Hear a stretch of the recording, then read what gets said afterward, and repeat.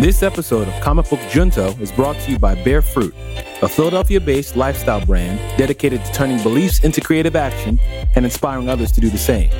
Head over to bearfruit.com, that's B3ARFRUIT.com, and sign up for our newsletter.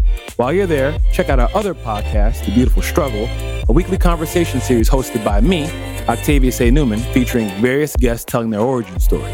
Don't forget to grab some merch from our online store. As a reward for being a loyal Comic Book Junto listener, use promo code CBJ to get 10% off your next order. Bear Fruit. Believe, create, inspire. Now let's start the show.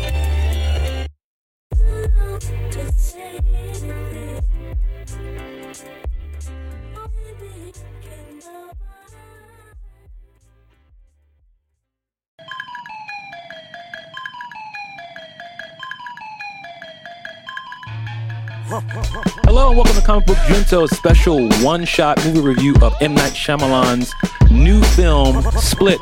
I'm your host, Octavius A. Newman. I'm the creator of Bear Fruit, and I'm here with my co-host, Adam James McAvoy. Oh! Generous. Oh!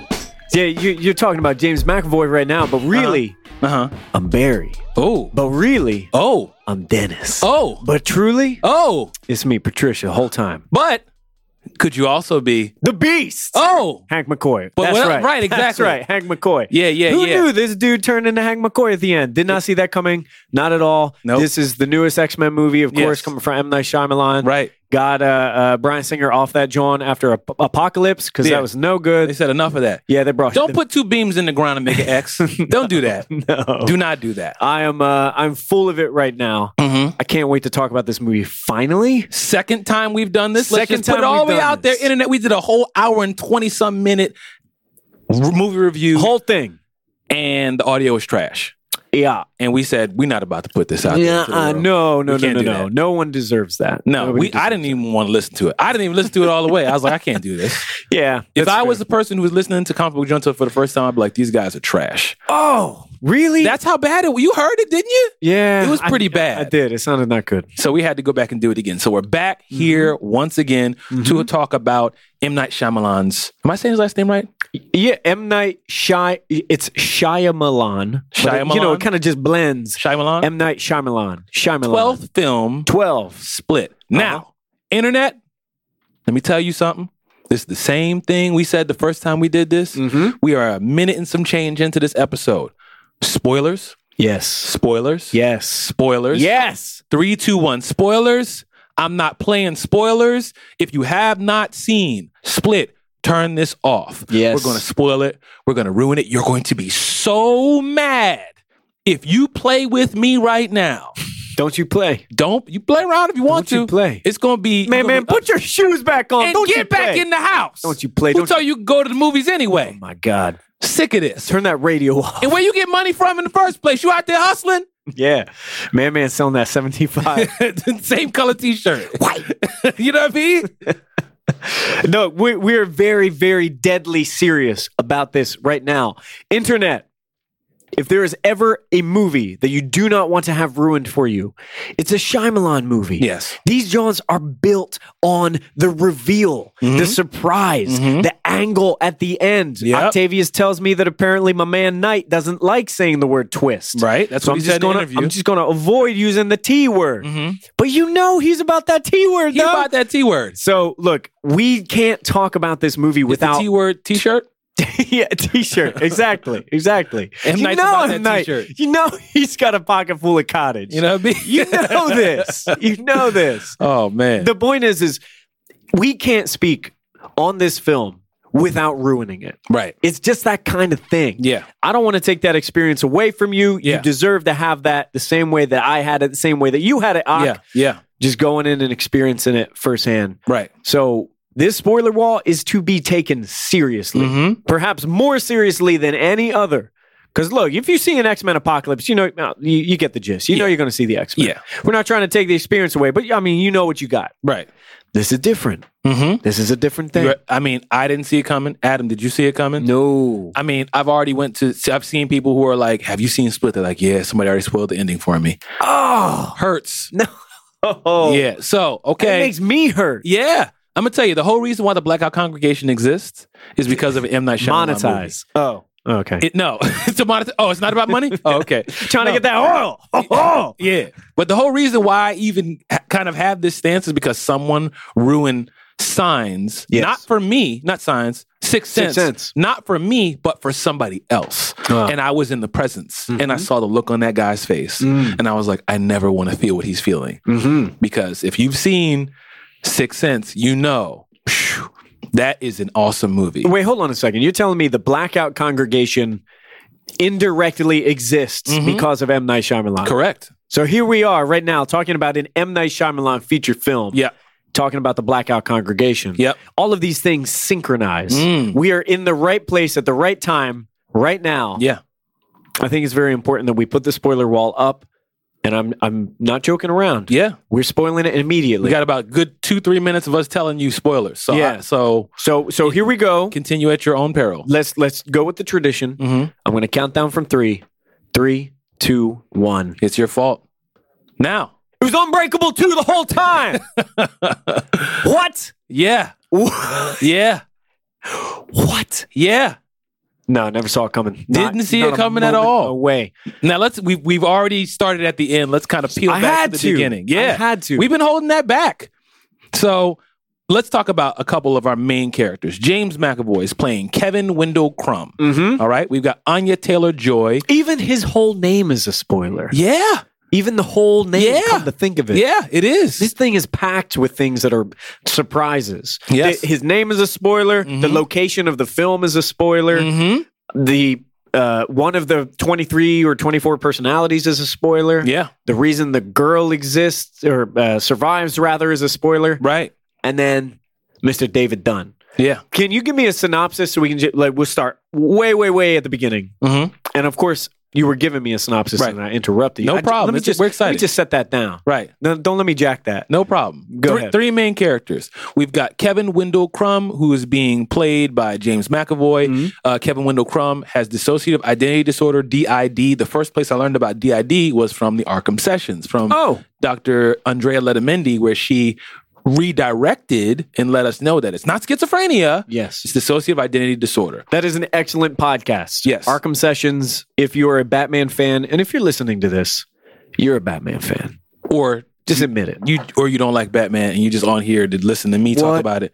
Adam argue about Batman v Superman or Arrival or Star Wars 3.5. Oh my God. No. Don't start. Okay, look, back to, let's go back. Okay, so Superman Returns, one of the greatest films. Okay, listen, let's get to it. All right, so Kevin Wendell Crumb, dissociative identity disorder, 23 personalities that we know of in the beginning and potentially a 24th. This dude is Dr. Pepper. He's got all 23 flavors. We've also got Anya Taylor-Joy, who is playing Casey Cook. Casey Cook is one of the 3 girls that have been abducted. And we also have another main character who is, what is her name again? Betty Buckley, who is playing Dr. Karen Fletcher. Dr. Fletcher. So those are our 3 main characters. Yeah. Basically, the basic synopsis of this is, number 1, this movie's taking place in the Philadelphia area. 215. So we find, a father, one daughter, and a couple of her friends are having a party of some sort of get together, King of Prussia Mall. At the beautiful King of Prussia Mall, where we saw what movie? Gods of Egypt. White Gods of Egypt. White Gods of and many other films that are way better than that. But yeah, we've actually been to the King of Prussia Mall. We've seen movies. We've hung out there. I mean, this is just a regular part of being from Philadelphia. That's where I hung out when I was a kid. I don't know why, but that's where I hung out when I was a kid. Local comic shop was the best. That shop in there, it was the bomb. It was dope, but it's gotten bigger and bigger as time's going on. Yeah. Fun fact, I went to Valley Forge Military Academy for all 4 years of high school, and I stayed on barracks. One of the biggest deals was to get off campus on the weekend and go to where? The King of Prussia Mall. King of Prussia Mall. Huge deal. Beautiful. Lovely. Right. So anyway, so they say King of Prussia Mall. We're like, I know where that is. Yeah. She's having a party of some sort. You can tell that these are popular girls, friendly, have a bunch of friends. And then we've got Casey, who's kind of in the corner. She's in all dark. She's got a lot of clothes on. Classic outsider. Yeah. Kind of like the weirdo. Yeah, and that's even, the way they're talking about. Right, they even go so far as to do that whole like, why did we have to invite the weird girl? Yeah, and they're like, well, we can't invite everybody but her. Yeah. Clearly that it's all about their own personal, didn't want to be seen as mean, even though they're totally being mean. You know what I'm saying? Well, for some reason, two questions. Well, I got two questions right off the bat. Right. One, why did you invite your entire class to your birthday? Who got money? Who paid for that? That's my second question. M. Night?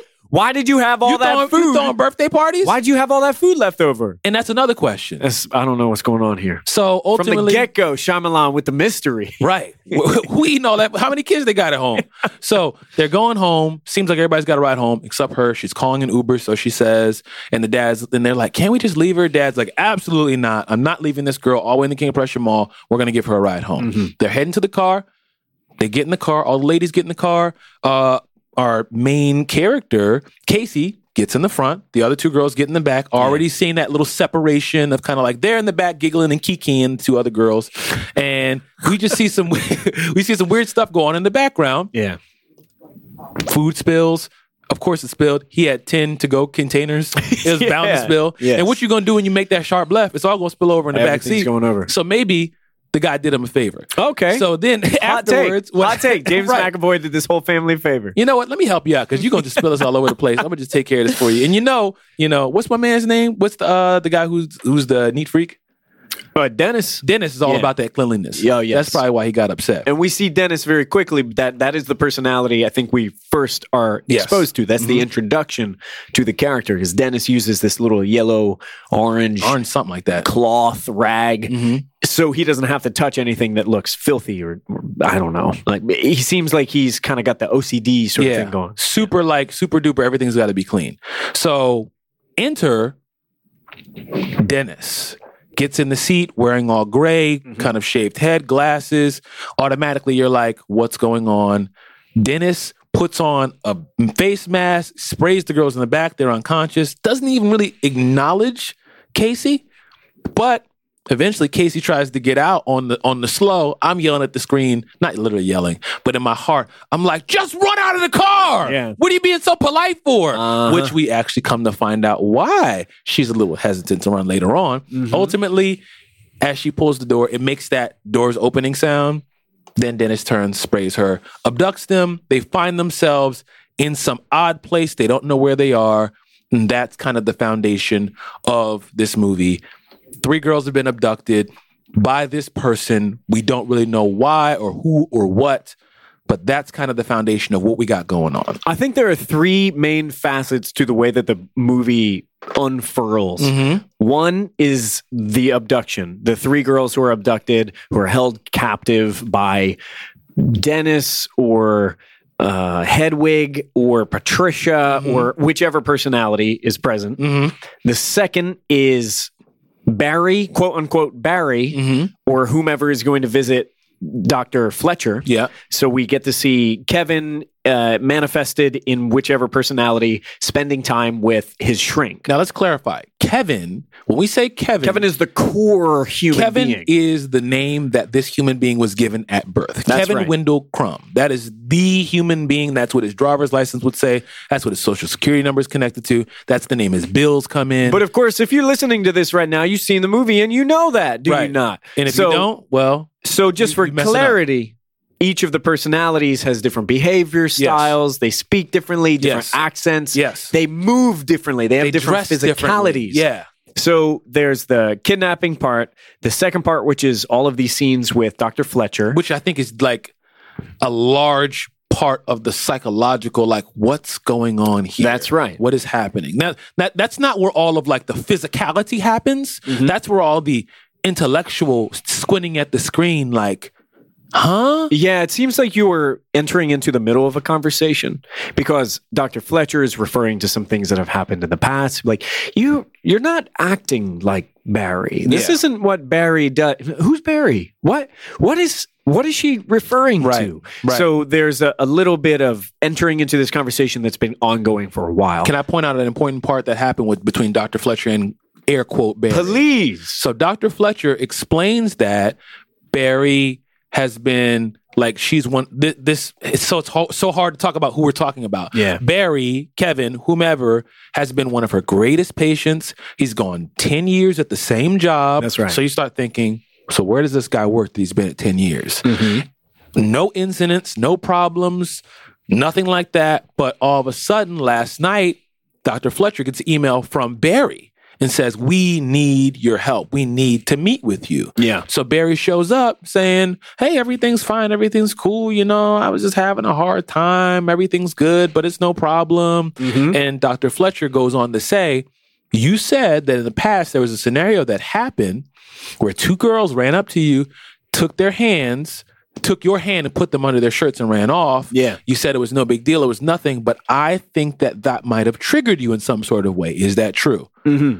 That's a key part that happens between Dr. Fletcher and Barry, Kevin, whoever you want to call it, Dennis, whatever, Patricia, Hedwig, whoever she's talking to. That's right. Right. So that's the second. The third facet of this movie are the flashbacks that expose us to a little bit of Casey's background. Right. Casey, the outsider, the strange girl, seems to be the one who is most in control, most calm and collected. Yeah. And navigating. Seems to be most familiar with what's going on and how to conduct herself. M. Night does a good job of showing these other girls are freaking out. This other girl is oddly calm. Yeah. She's oddly aware. She's oddly in tune. She almost has a level of expertise. Yeah, from the jump, she knew how to deal with this that initial situation where she told her friend, "Pee on yourself." Right. So when you hear that, you're like, "What?" But it's she was being observant of the cleanliness of Dennis, of this person who abducted them, and she theorizes correctly. Pee on yourself. He ain't gonna want to touch you. That's clearly something that triggers this dude. And it works. You can even hear Dennis losing his cool from behind the door and puts the girl right back in there. Yeah. And over the span of the movie, Dennis keeps being forced to have the girls remove their clothes because the clothes got dirty. Right. You have crumbs on your shirt. At first, you think that it's some sort of creepy kind of, molesty kind of situation where he's just trying to get them naked. And we also hear from Dr. Fletcher talking about how Dennis, which is one of the 23 personalities that we initially told about, has an affinity for watching young girls dance. That's right. So putting that together, we're thinking, Dennis is going to sexually abuse these girls. But she comes back and says, he wanted me to dance for him.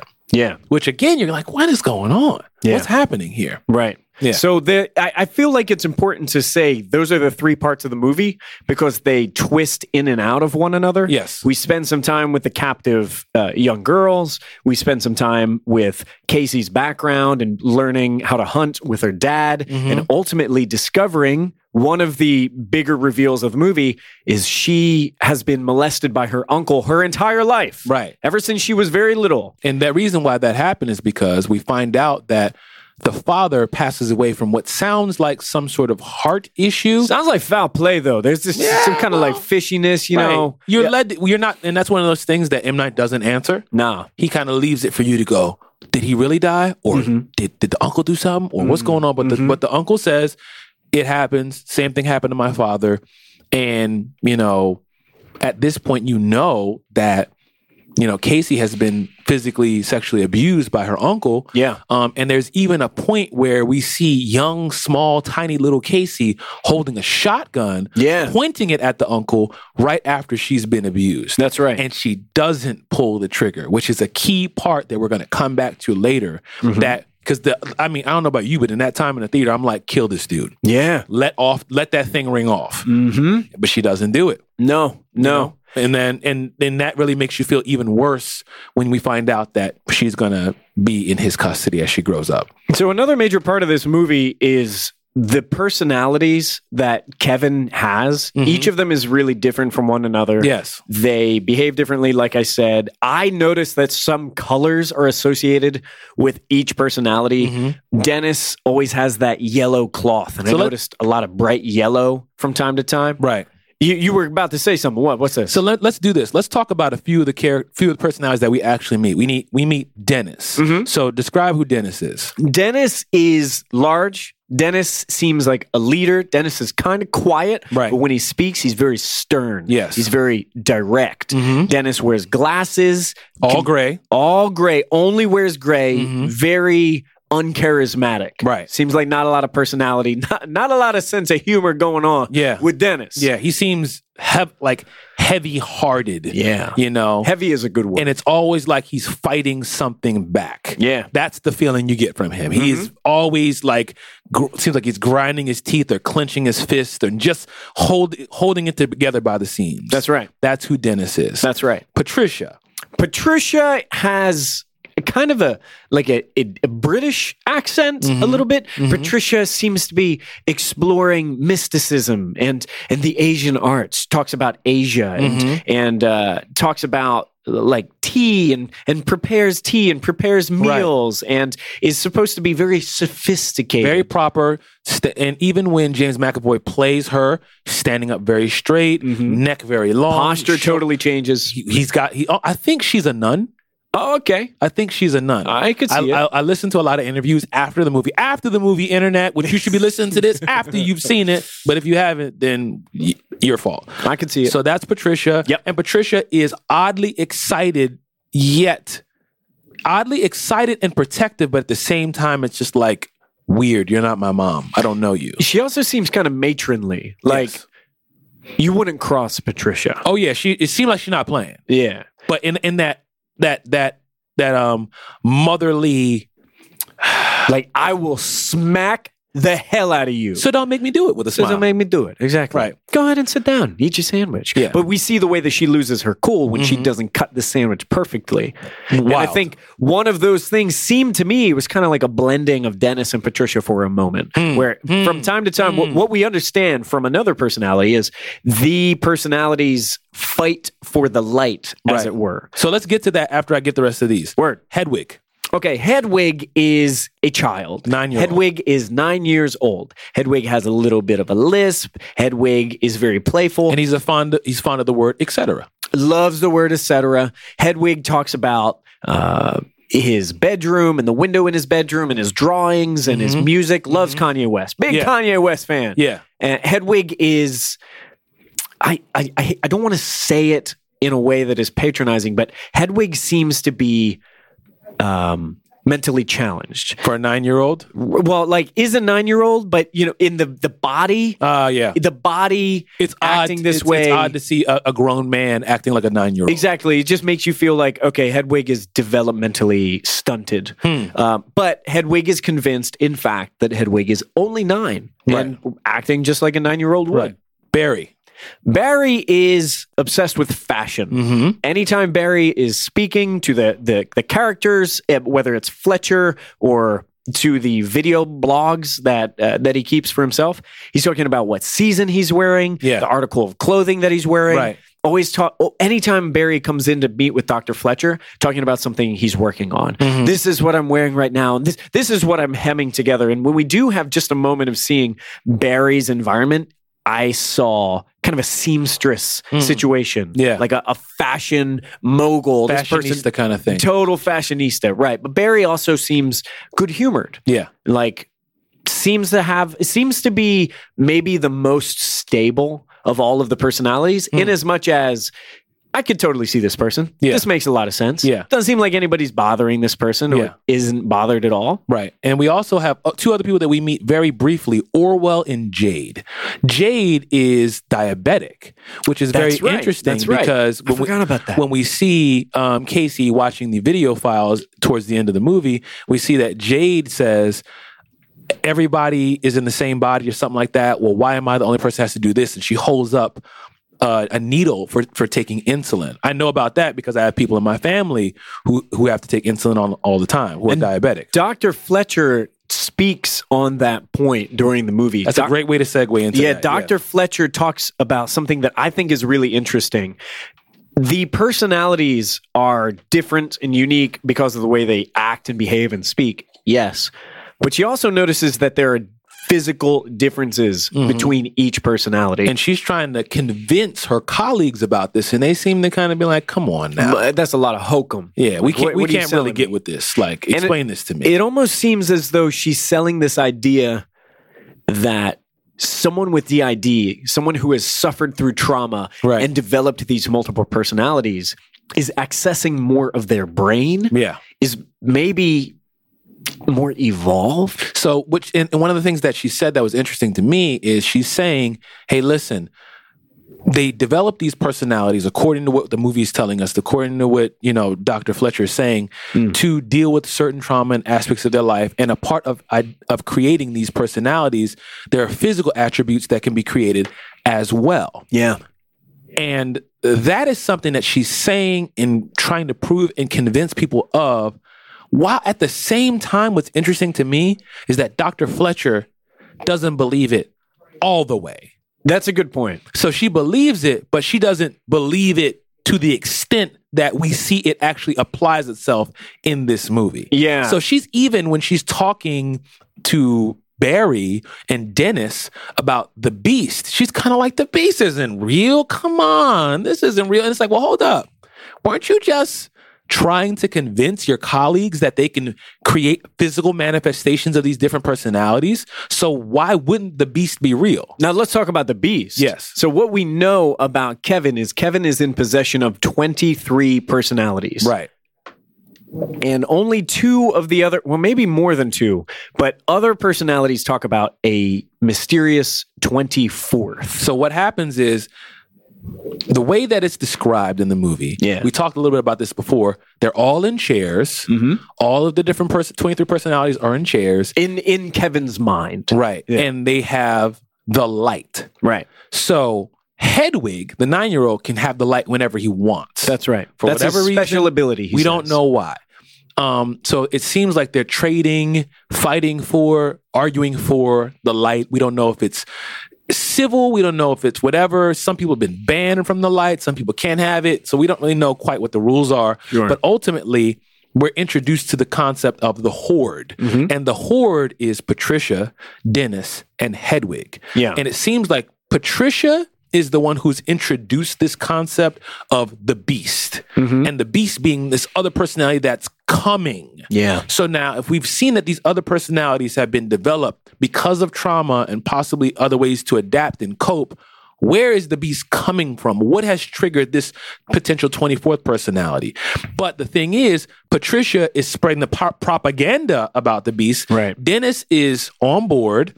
Hedwig has followed along, and now we're trying to figure out what's going on with this Beast. And you said it the first time we've recorded, but the Beast is the boogeyman. Yeah. It's like, hey, Barry, don't misbehave or else the Beast will come out. Right. And we'll get in trouble. Right. Or let me have the light.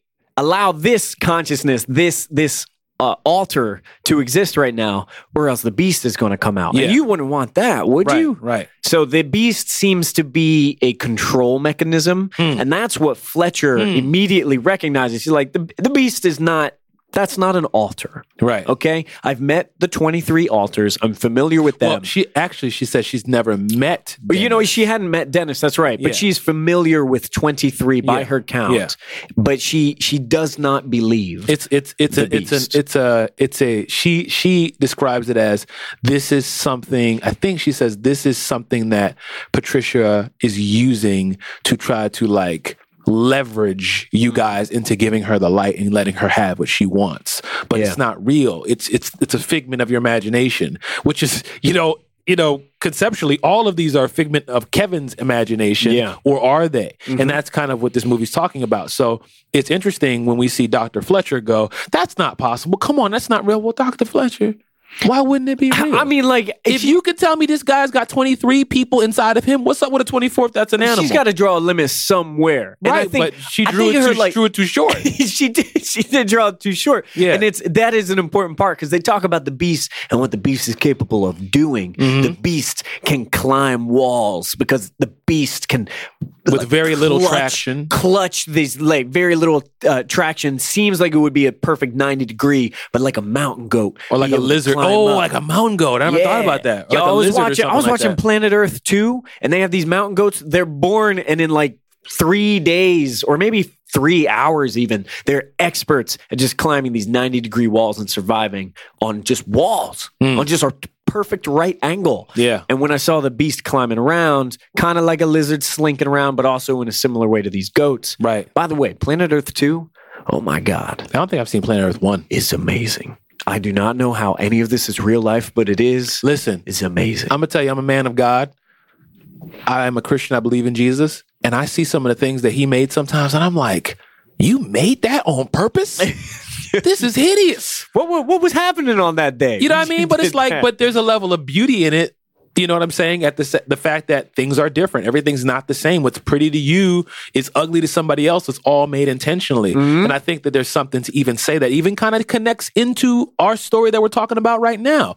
You might see Kevin Wendell Crumb. You might see all these personalities and you go, that's that ugly, hideous thing from at the bottom of the ocean. You know what I'm saying? That's the anglerfish right there. Right. Yeah. That thing is freaking. Nope.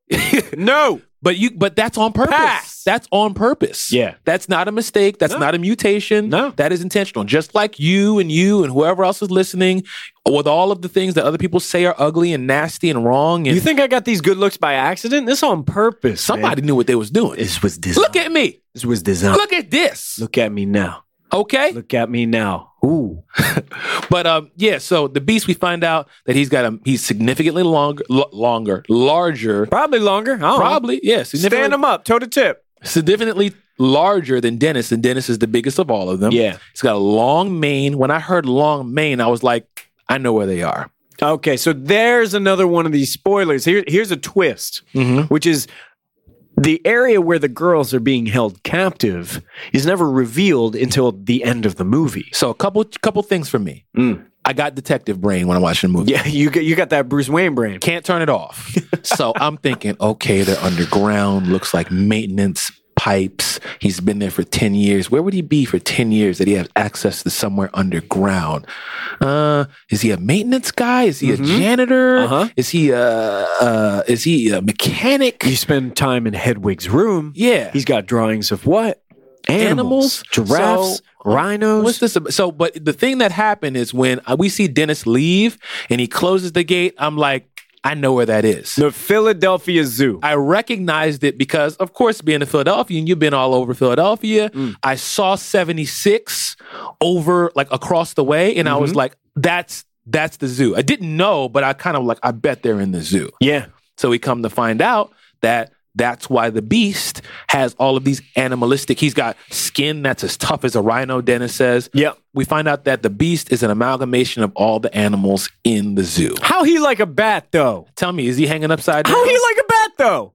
That's what I want to know. Is he hanging He upside got down? sonar. Maybe. He bugs. He got like the skin underneath his arm so he can just glide around. Well, he or got something. bane veins, though. He did have bane veins. Yeah. That is for sure. Right. When we see the beast is activated by being in a train because apparently a part of the story that Fletcher explains is Kevin got DID through all of the trauma from living with his abusive mom and being abandoned at a train station. And she said since the abandonment at the train station, we've talked about the different personalities, and the beast is just a part of this coping mechanism. Yeah. And if you recall, dude has to go on a train, buys flowers, goes to the train as if he's meeting someone. Right. Gets on the train by himself, gets down on the floor. How you get on a train by himself? I was wondering the same thing. Where he going? Ain't nobody else walking there? Never been a time. Have you ever been on anything Never been a except time. by yourself? That was Amtrak too, because I saw that he was And getting how on you the stop Amtrak. it? How you get on the outside?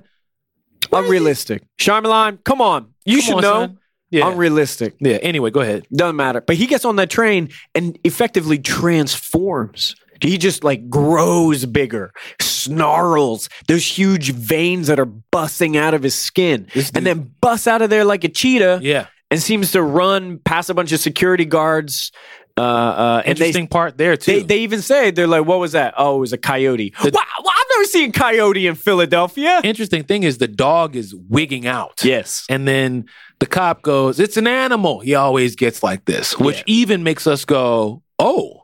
So the dog is even sensing that this is an animal. More than a human, different Right. from a human. Right. Yeah, so the beast is this collection of all of these different animals, and the beast is also a cannibal, is eating people, Like a lion. kills the other two girls, not Casey, but kills our tall blonde girl and kills the girl with short, dark, like she's wavy black, hair, dark skin. I'm not sure where she's from. I don't know where she is from, but and tries to kill Casey. right. So this is the part where the movie is ramping up. Yo, So this we- is in like the very end of the movie. So we've gone through the initial abduction. We've met Hedwig. We've met Patricia. We've met Dennis. We've met air quote Barry, and we've seen the fact that one of the girls acts out, she gets locked in a different room. The other girl acts out, she gets locked in a different room, and Dr. Fletcher is still very questionable and concerned because Barry keeps emailing in the middle of the night, but then showing up the next day, I'm fine.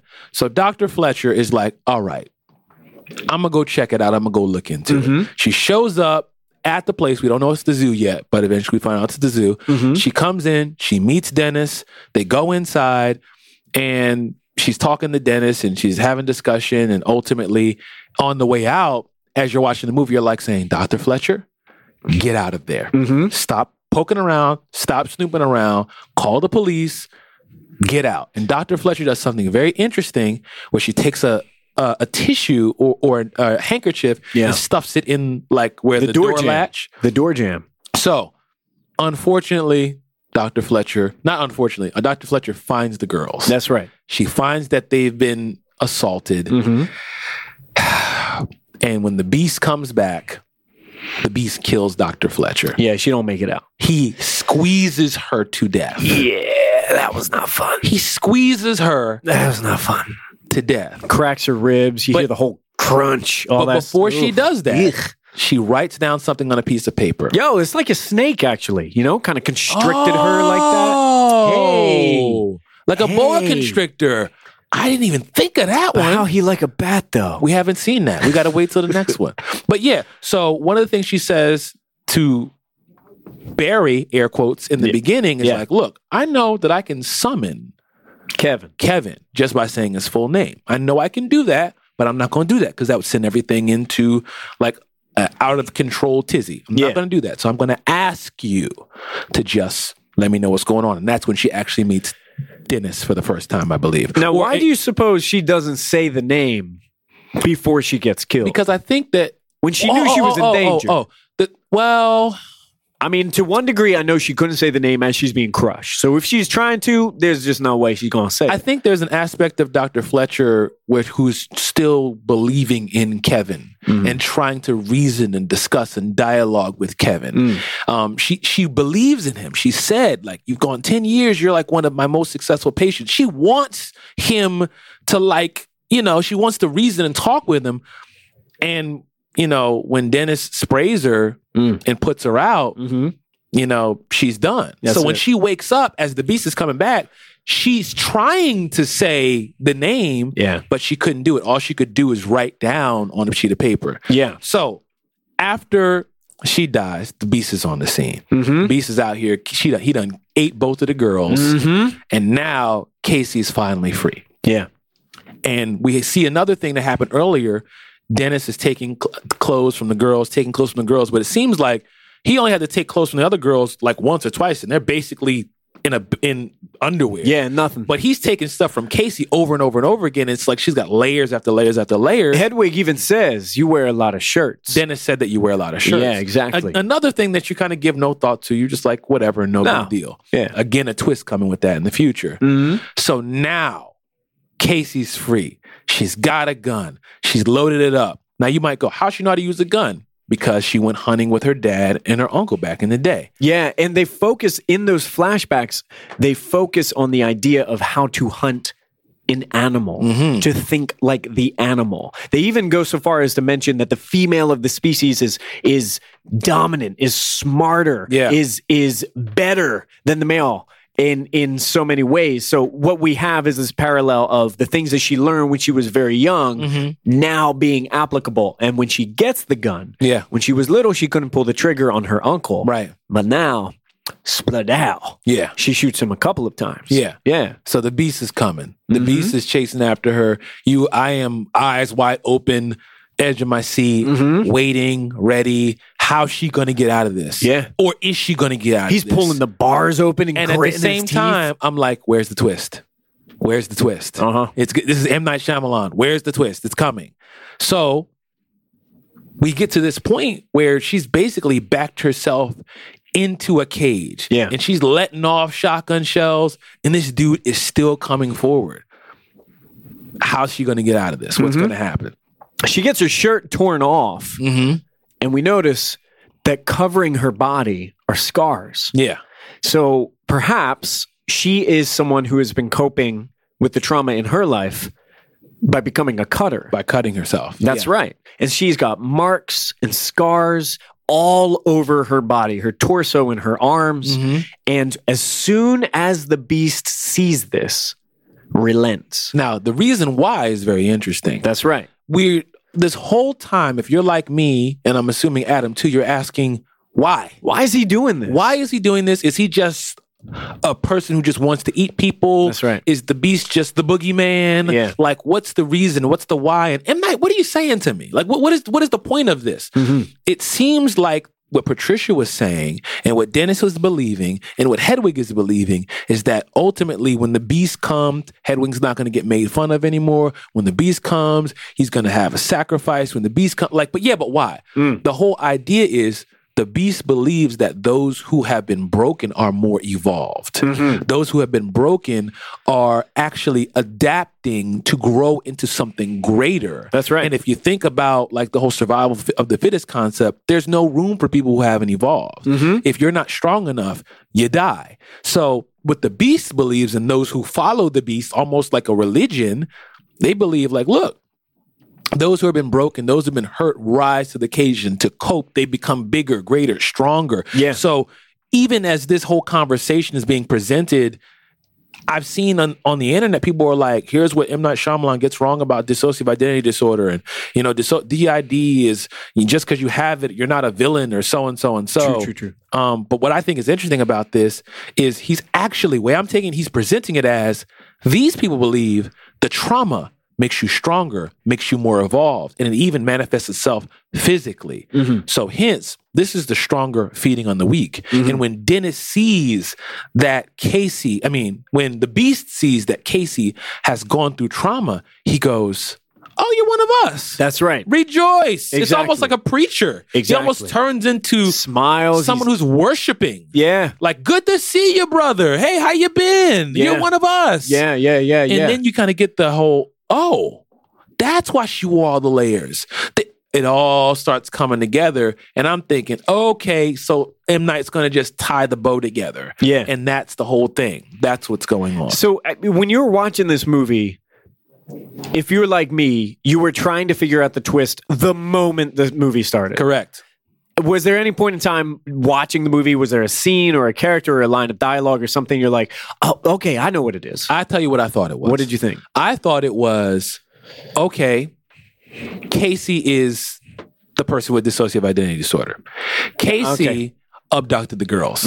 Casey brought the girls there. You have like a Tyler Durden kind of situation. Yeah. Like something like out of that. That she doesn't recognize that she's doing all this stuff. One of the things that we see when they first wake up is the two girls are on the bed staring at Casey, looking terrified. And that made me go, okay, all right, that's what it is. Yeah, and even the way that was shot, we talked about this the last time we recorded, the way that was shot, that scene when they first wake up in captivity, there's just this hard line down the middle that separates Casey from the other two. Yeah. I surely think that is M. Night saying, like, you think you get it. I'm just going to mislead you for a little while. Even the genre of the movie seems like it's misleading us. Yes. Because this whole thing is presented like it's a horror film. Yeah, the girls that are sweaty and wet and they end up naked somehow. Yeah. Run around, and then you got the final girl who is the girl who fights off the bad guy. It's very much making you think,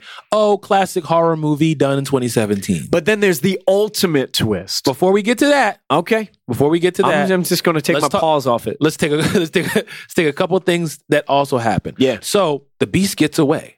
and the Beast ends up in looks like some sort of abandoned building. Did he run to North Philly? I was going to say, is he in Kensington? I don't know where he run to somewhere West Philly. Southwest. I don't know where he at, but he ran somewhere, and we see M. Night do this thing with the camera where James McAvoy is switching between character and character, and they're all talking to themselves, and the conversation is like, we're gonna now that we're out, now that we're free, now that the Beast is here, they're going to have to believe us. Yeah. You know, and they have to pay attention to us. We exist. Because of what we've done and because of what we're going to do. They're going to have to pay attention to us. So that's making me think, okay, that's what this is about. Right. The whole agenda was to have people believe that you are real. Right. I need to be seen. Right. I have to do something so you see me. You can't ignore me now. Not now. You can't say, oh, Kevin Wendell Crumb is just some crazy guy. Yeah. And, you know, he just needs to be admitted. It's like, no. Because remember, dissociative identity disorder and how it manifests itself is something that, you know, Dr. Fletcher is arguing for. And the colleagues are kind of like, well, okay, we'll listen to you, but you got to prove it. Sure. So now Kevin's like, before we get there, there's a part that's important. When Casey actually says Kevin Wendell Crumb. Yeah. She says that because Dr. Fletcher wrote down on the piece of paper, say his name. And when she says that, we meet Kevin for the first time. Yeah. Kevin goes, who are you? Dr. Fletcher, what happened? Did I hurt you? What's going on? What's happening here? And Casey's like, yeah, you did all this in so many words. And Kevin goes, is it so-and-so 2001, 1999 or something like that, right? Which makes you go, oh my gosh, Kevin has been gone for like a decade? Yeah. Plus? Yeah. So you mean this whole 10 years that he's been acting well and has had no outbursts, Kevin's been gone. I don't remember the year that he mentions, but I'm wondering, was it 2000 or was it the year that Unbreakable takes place in? Because if that is the case, that's a whole nother thing. Goodness. It's a whole nother layer. Oh, we got to do research. Internet, do research at find Octavius out. A. Newman, at Adam Tedderus. What year did Kevin say I gotta know. when he comes back? Because that would be a very, I mean, if that's not the case, Easter whatever. egg. But if it is, I want it to all be true. locks in I together. want it to be true. You know? So anyway, you know, Kevin says, look, there's a shotgun out there. Kill me.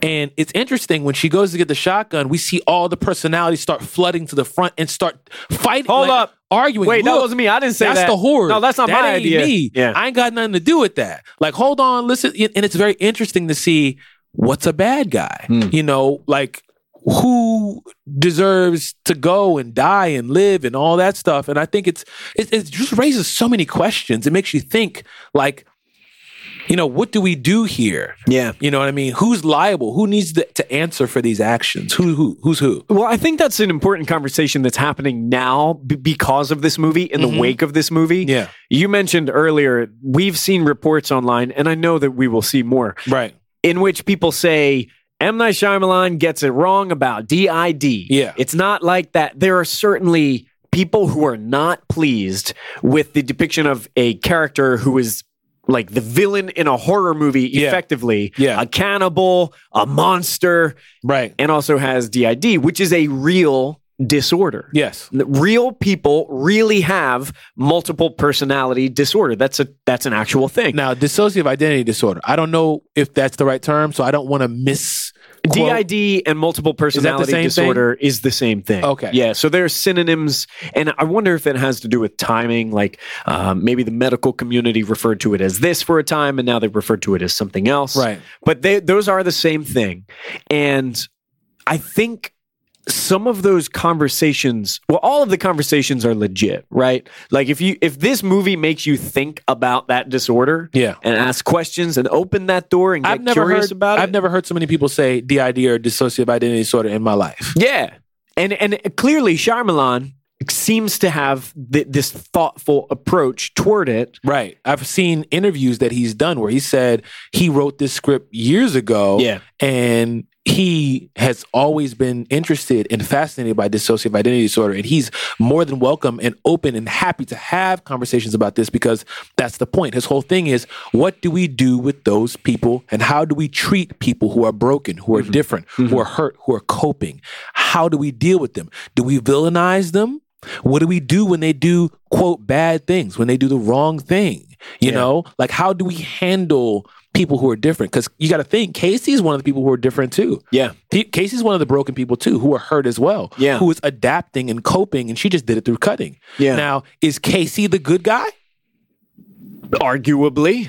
Now, is Kevin or the Beast or the Horde the bad guy? Because they're both coping with their trauma, and they're coping with it in different ways. Yeah. We've seen Casey say that she does bad things on purpose to get sent and put in detention? In detention. Because she wants to be by herself. So I suppose that what it comes down to is, who is having harm done to them? Right. And who are they doing harm unto? Casey is doing harm upon herself. Yeah. And Dennis, ultimately, by way of the Beast, is doing harm onto others. Kevin, by way of the Beast. Yeah, Kevin is doing harm unto others, and by way of Patricia, Hedwig, and the Beast. So I think there's a lot of legitimate conversation surrounding this. Yeah, and ultimately, it's a good thing to talk more about it. The trouble that I have, and this is unavoidable and unignorable, is, when do we have a movie in which someone who has DID is not a dangerous person? Yeah, because it's always, Tyler Durden, the movie Identity. Yeah. This movie, of course, arguably the movie Psycho, Dr. Jekyll, Mr. Hyde. It's always someone is deranged. Yeah. And multiple personalities, and one of them is a killer. Yeah. The bottom line is, these people are real people who have this disorder, and most of them aren't violent. Well, here's what we do have to look forward to. What's this? To see how it turns out. Legion coming on FX. Oh, no. Oh, God, that's a whole nother thing. Now, I don't know anything about Legion. I don't know anything about that X-Men character. Legion is no spoilers. So this is I think the relationship is significant. Is the son of Xavier. Yeah. That's it. Legion is the son of Xavier and has multiple personalities. And this is, there's some similarities between the way that Split proposes that each personality, each alter, as they're called, has its own physical attributes. And Legion's mutant ability, I'm using air quotes here, Legion's mutant ability is, each of those personalities has their own power set. Because mutants have power sets. Right. And if there are different personalities, each of them has their own abilities. Right. I don't actually know what all Legion can do, but let's say one of them is Iceman and does the ice thing. And another one is Emma Frost and does the diamond thing. Yeah. And another one is Xavier and does the telekinesis thing. So now that I think about it, there's some similarities, not the least of which, Split is a superhero movie. Right. So that's what a secret superhero movie. And this is what we find out towards the end. We see David Dunn. We see my man Bruce Willis. Yeah, we see after Casey's in the car and the cop comes in and says, "Look, your uncle's here." She has this long, awkward stare. And she looks at the cop, and the cop looks at her like, "Wait, is that okay that he's here for you?" Or they don't say this, but with their eyes, it's kind of like. And I get the feeling that Casey is not going to go. Yeah, she does have this hesitation. Right. And that's the last we see of Casey for the film. And it seems like the film is ending. It's winding down. And I think we go to black, right? Yeah. But then we come back. Yeah. And we hear on the news, hey, listen, this character, this person being named the Horde took 2.5 gun shell shots to the chest or whatever, and they're at large and they're free and whatever the case may be. And then what happens? Well, this guy is just like, wasn't there somebody like the that? Two waitresses. Previously, what was that dude who was in the wheelchair? At this part, I'm yelling. And somebody turns. Internet, I'm yelling at the screen. Yo! Yeah. Somebody turns and he says, Mr. Glass. His name was Mr. Glass. Now, who is it? That's David Dunn. That's the Unbreakable Man. And I am in the theater the whole time yelling. This whole time. This is Unbreakable too? Think about how it's in the same universe as Unbreakable. It's in the Unbreakaverse. It's in the Unbreakaverse. Official, canonical Unbreakaverse sequel. Wow. And I have never seen a movie before that held out until the very end to say, surprise sequel. Yeah. this whole time. Well done. It was in the same universe. And it's a really interesting feeling, don't you think? Watching Split and then having that information thrown at you at the very end makes you go all the way back and analyze the film and be like, whoa, whoa, whoa, whoa, whoa, whoa. Yeah. Now I understand it differently. Yeah. You're saying that we were using the same laws as Unbreakable. Yes. For this, you're saying that Horde is a bad guy that Bruce Willis might go after. You're saying there might be another movie and both of them are going to be in it. So that means David Dunn is in this universe? That means how old is his son? How old is David Dunn? Where's Elijah? Where's still in Elijah prison? Prince at? Is he in jail? Well, does David Dunn work up the street from the zoo at UPenn? So does that mean they're within driving distance of each other? What? Yo, but that's a I'm really... sitting in the theater. I just sit in the theater and I go, and I'm literally running back the tape in my head and I'm going, so that means, because there's a part when he turns into the beast, in your mind, you're kind of like, wait a minute. He suddenly has superpowers. What's going on? At no other point in time did he exhibit quote unquote super abilities. Yeah. Any kind of mutant superhero abilities. And even when that happens, you kind of go, okay, I'm riding with you, but I don't really, like, what is this? Is this like a horror movie? Like, is someone going to come out and cast a spell and like exorcise a demon? Is he possessed? Like, what is this? I'll say that reveal at the end that ties it up. The reveal with Dunn at the end made me care a lot more. A lot more. You've said before when we talk about Star Wars, you're like, why do I care? Who are these people? Right. Why do I care? Right. And when I saw Dunn, a character from a movie that I like a lot. Yes. And it connects those dots together that I never saw coming. Never in a million years would have guessed this was the T word. Right. Never would have guessed. T-shirt. Was the T-shirt. This was the T-shirt the whole time. White. Yeah.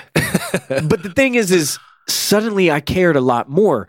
But in a moment, I also thought, yo, if you haven't seen Unbreakable, I feel for you. Because this whole movie suddenly seems like it's in on something that you are not in on. Because it's so the way I feel about it is I liked the movie up until this point and I was just waiting for it to tie itself up. You know, like, okay, end it, land it for me, M. Night, land it. You know what I mean? Like, don't give me the end of Village. No spoilers for Village, but bring it home. And that ending made the whole movie. Yeah. Now, I can also imagine if you don't know about Unbreakable, you're like, that just ruined the whole Who the hell was that? Because now, who's this guy? Yeah. Who's Mr. Glass? Yeah. What's going on? And if I didn't know about it, well, you just spoiled an awesome movie for me. Yeah, and this John does not advertise itself as a sequel to Unbreakable. It does not. At all. And when you think about it, that's a crazy gamble, man. Yeah. That is a huge risk. Yeah. Because if you put that Unbreakable franchise name on it, more people would get real amped about it. But you would lose what this was, which was an incredibly creative origin story for a bad guy in a different universe. I've never seen anything like what? I've never experienced a superhero, because this is the first superhero movie of 2017, Internet. This is the first comic book movie of 2017. Well, I mean, we got Triple X out now, so Come on, man, Xander. stop it. You know, you got Xander Cage. We're not riding motorcycles in the ocean. Well, you know, On this one. Xander is. Okay, that's enough. That's enough of that. Okay, let's stay on task here. Xander's got two personalities. He's got Xander, and also he's secretly Dom from Fast and the Furious. Same dude. Okay, they're the same guy. Right. Yeah. So sometimes you got to surf on a dirt bike, and other times you got to Tokyo drift. You know. Hey. Yeah. It's contextual. Right. Context is king. Okay. That's all I'm saying. I'm just letting you get out of your system. All right. You done? Triple X. We're going to do one shot. You better believe we're going to do one shot. All right. So, yeah, I think that this thing makes the movie for me. And I have never seen a superhero movie done like this. Cannot deny this was original.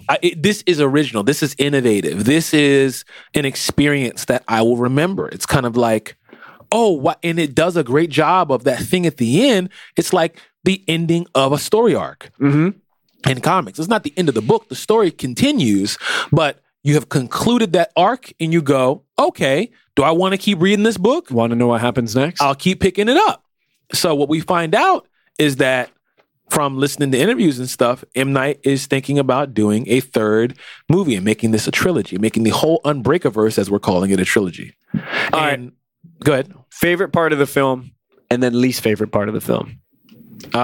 Favorite part of the film is the end. Favorite part was that reveal at the end. That reveal at the end was the best part for me. Least favorite part. Least favorite part. Or something that just kind of rubbed you.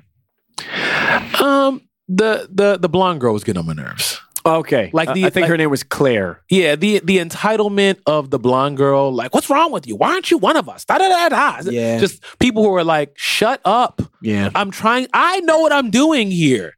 Like, and when the other girl got up from the table and tried to hit her with the chair, and she's like, no, stop it. It just seemed like the other two girls were just messing everything up. Word. Even though, of course, they were trying to run, which makes sense. You know, if you're in that scenario, you're trying to get out of there.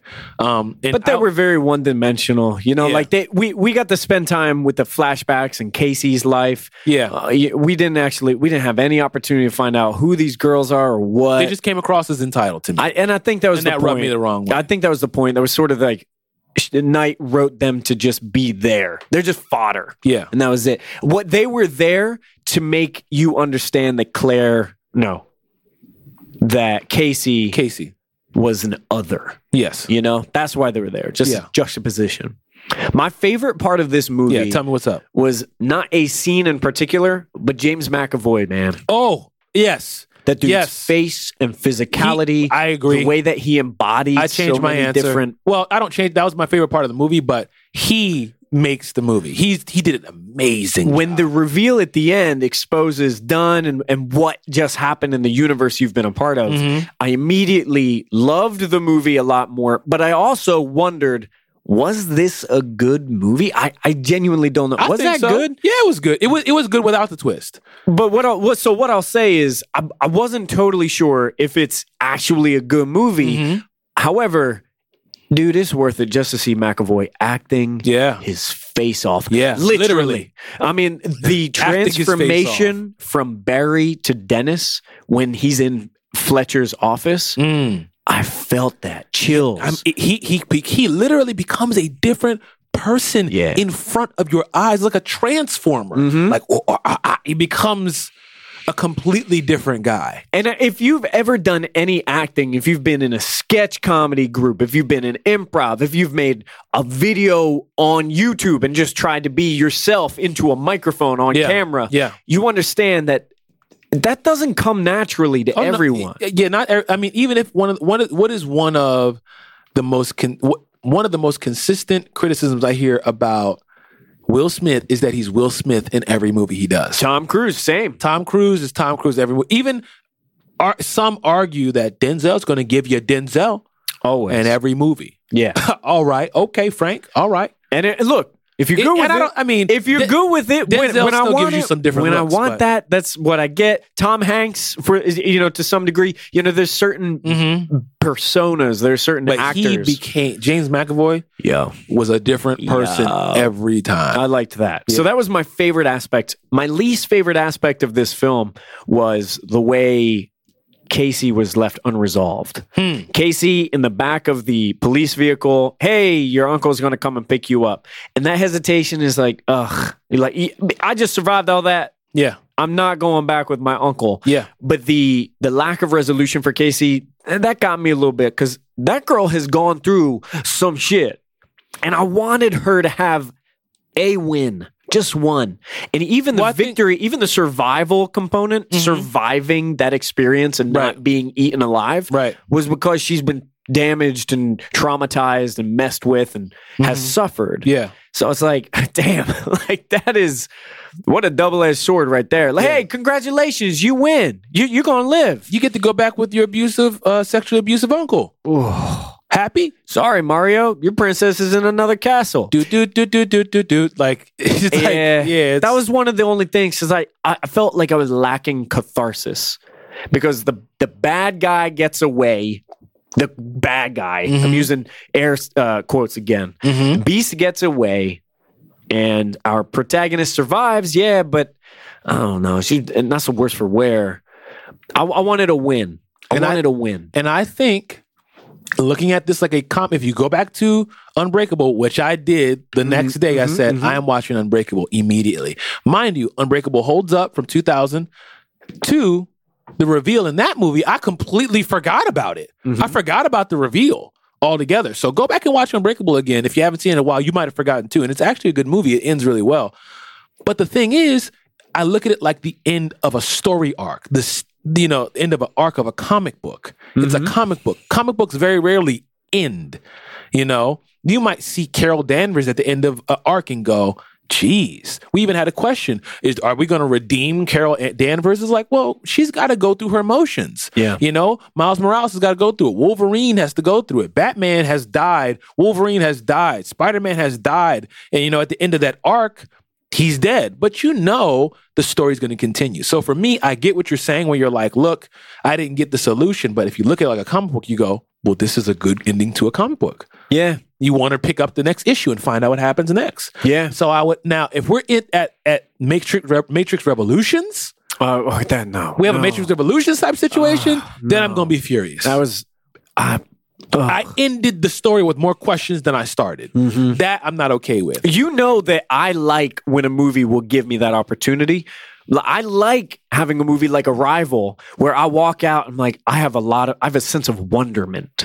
I've been given enough to think about this situation. Yeah. And when I talk to my friends about it, when I get on the mic with you about it, when I talk to anyone who wants to listen to me, we're gonna cut it up and we're gonna digest this movie together. Yeah. I like that. Yeah. Revolutions, no.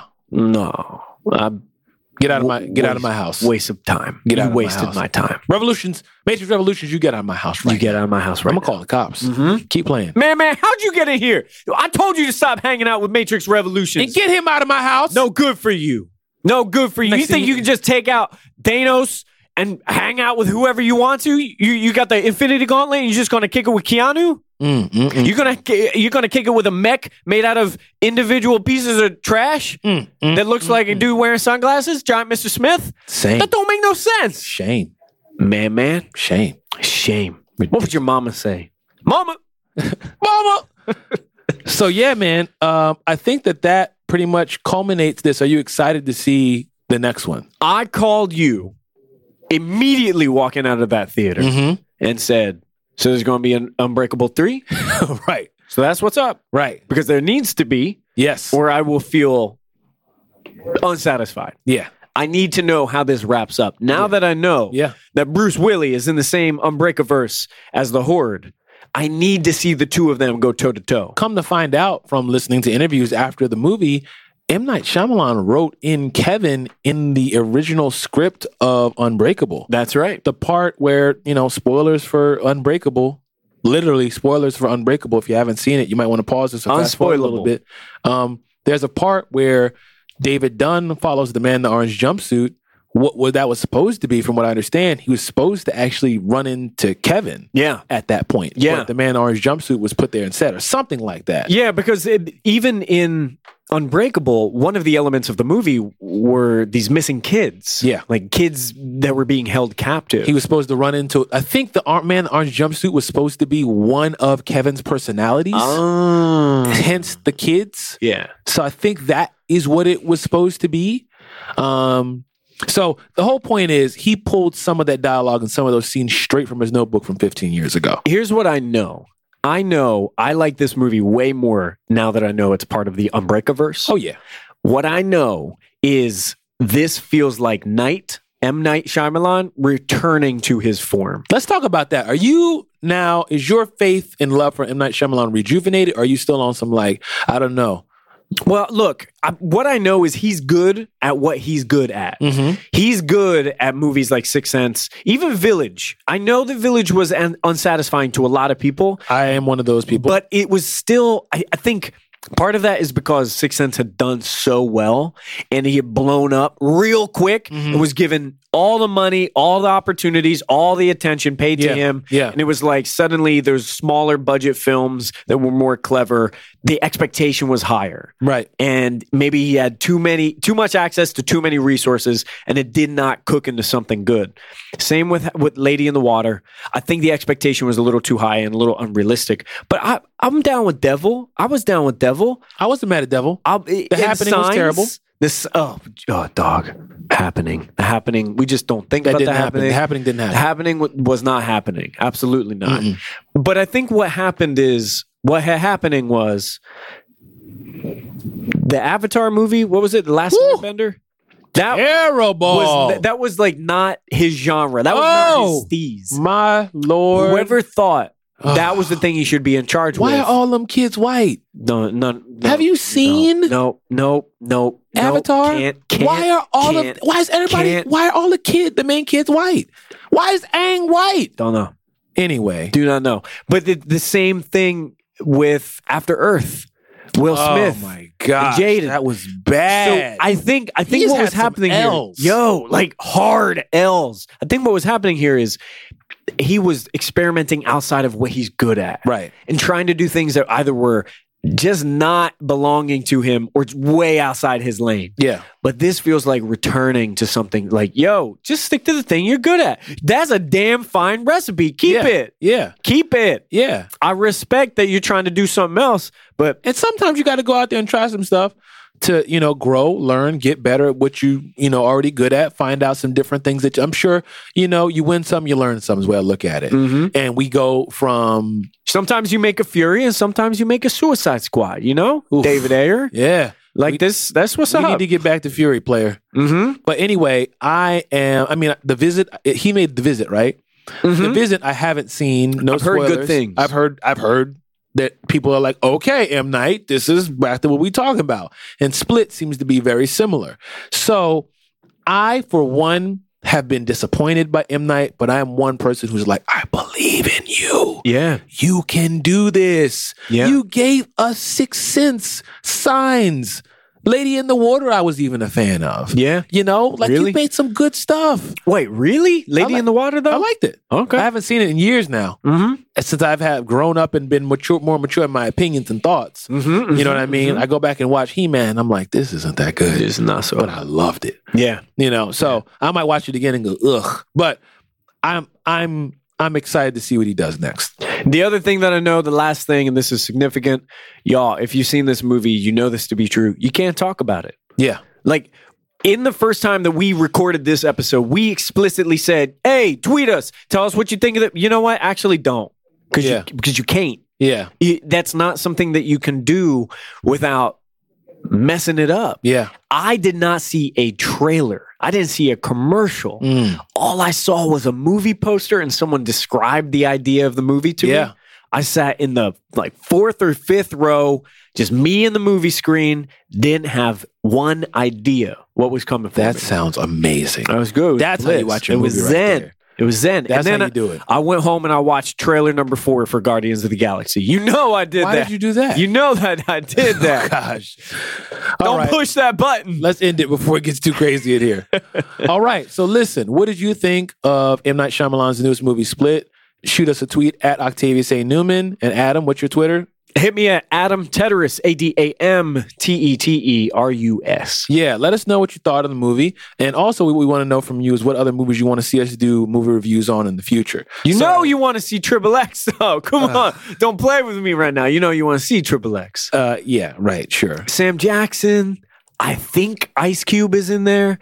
I don't know if Exhibit is going to make a cameo, but he should. State of the Union, How do you not want to see this movie? I mean, I don't want to spend money on the movie. Is what it is. That's fair. I wouldn't mind seeing it. That's I don't fair. want to pay for it. That's fair. But here's what we got coming up in the month of February. So here's a couple things that you can shoot at us. Let us know what you want to watch next. We got Rings, which you're not excited about, February 3rd. We got the Lego Batman movie, February 10th.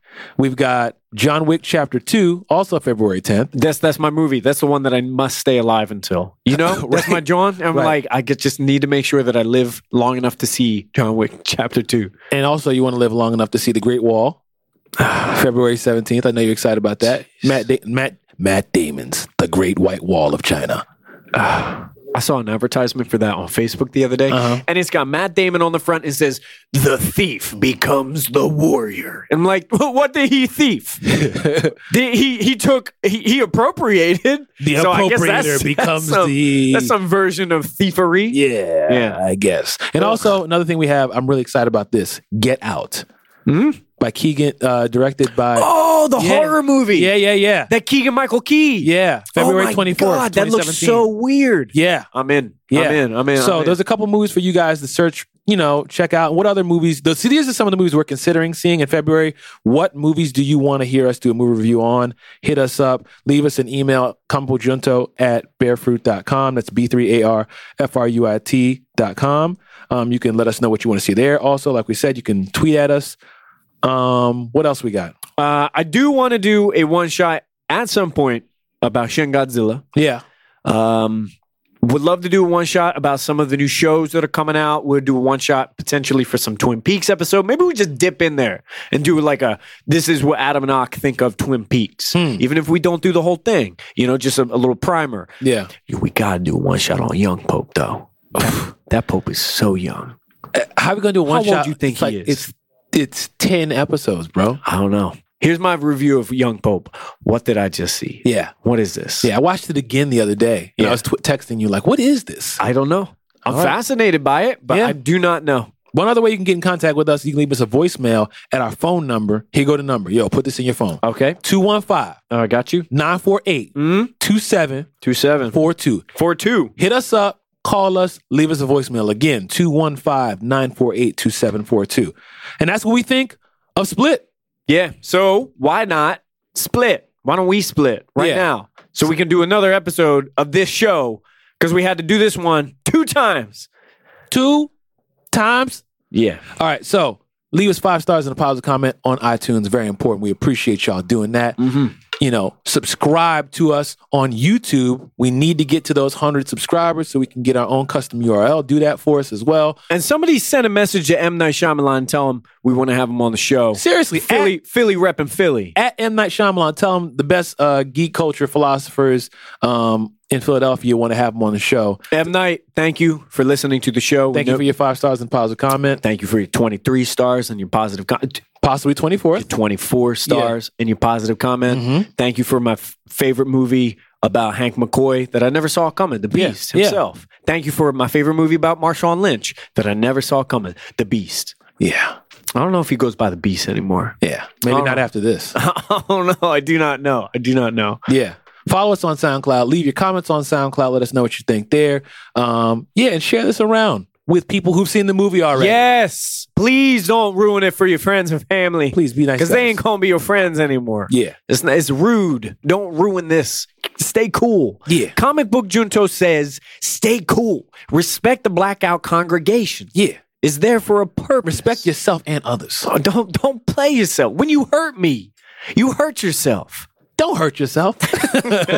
All right. That's it for our review of Split. We love y'all. Until next time, peace.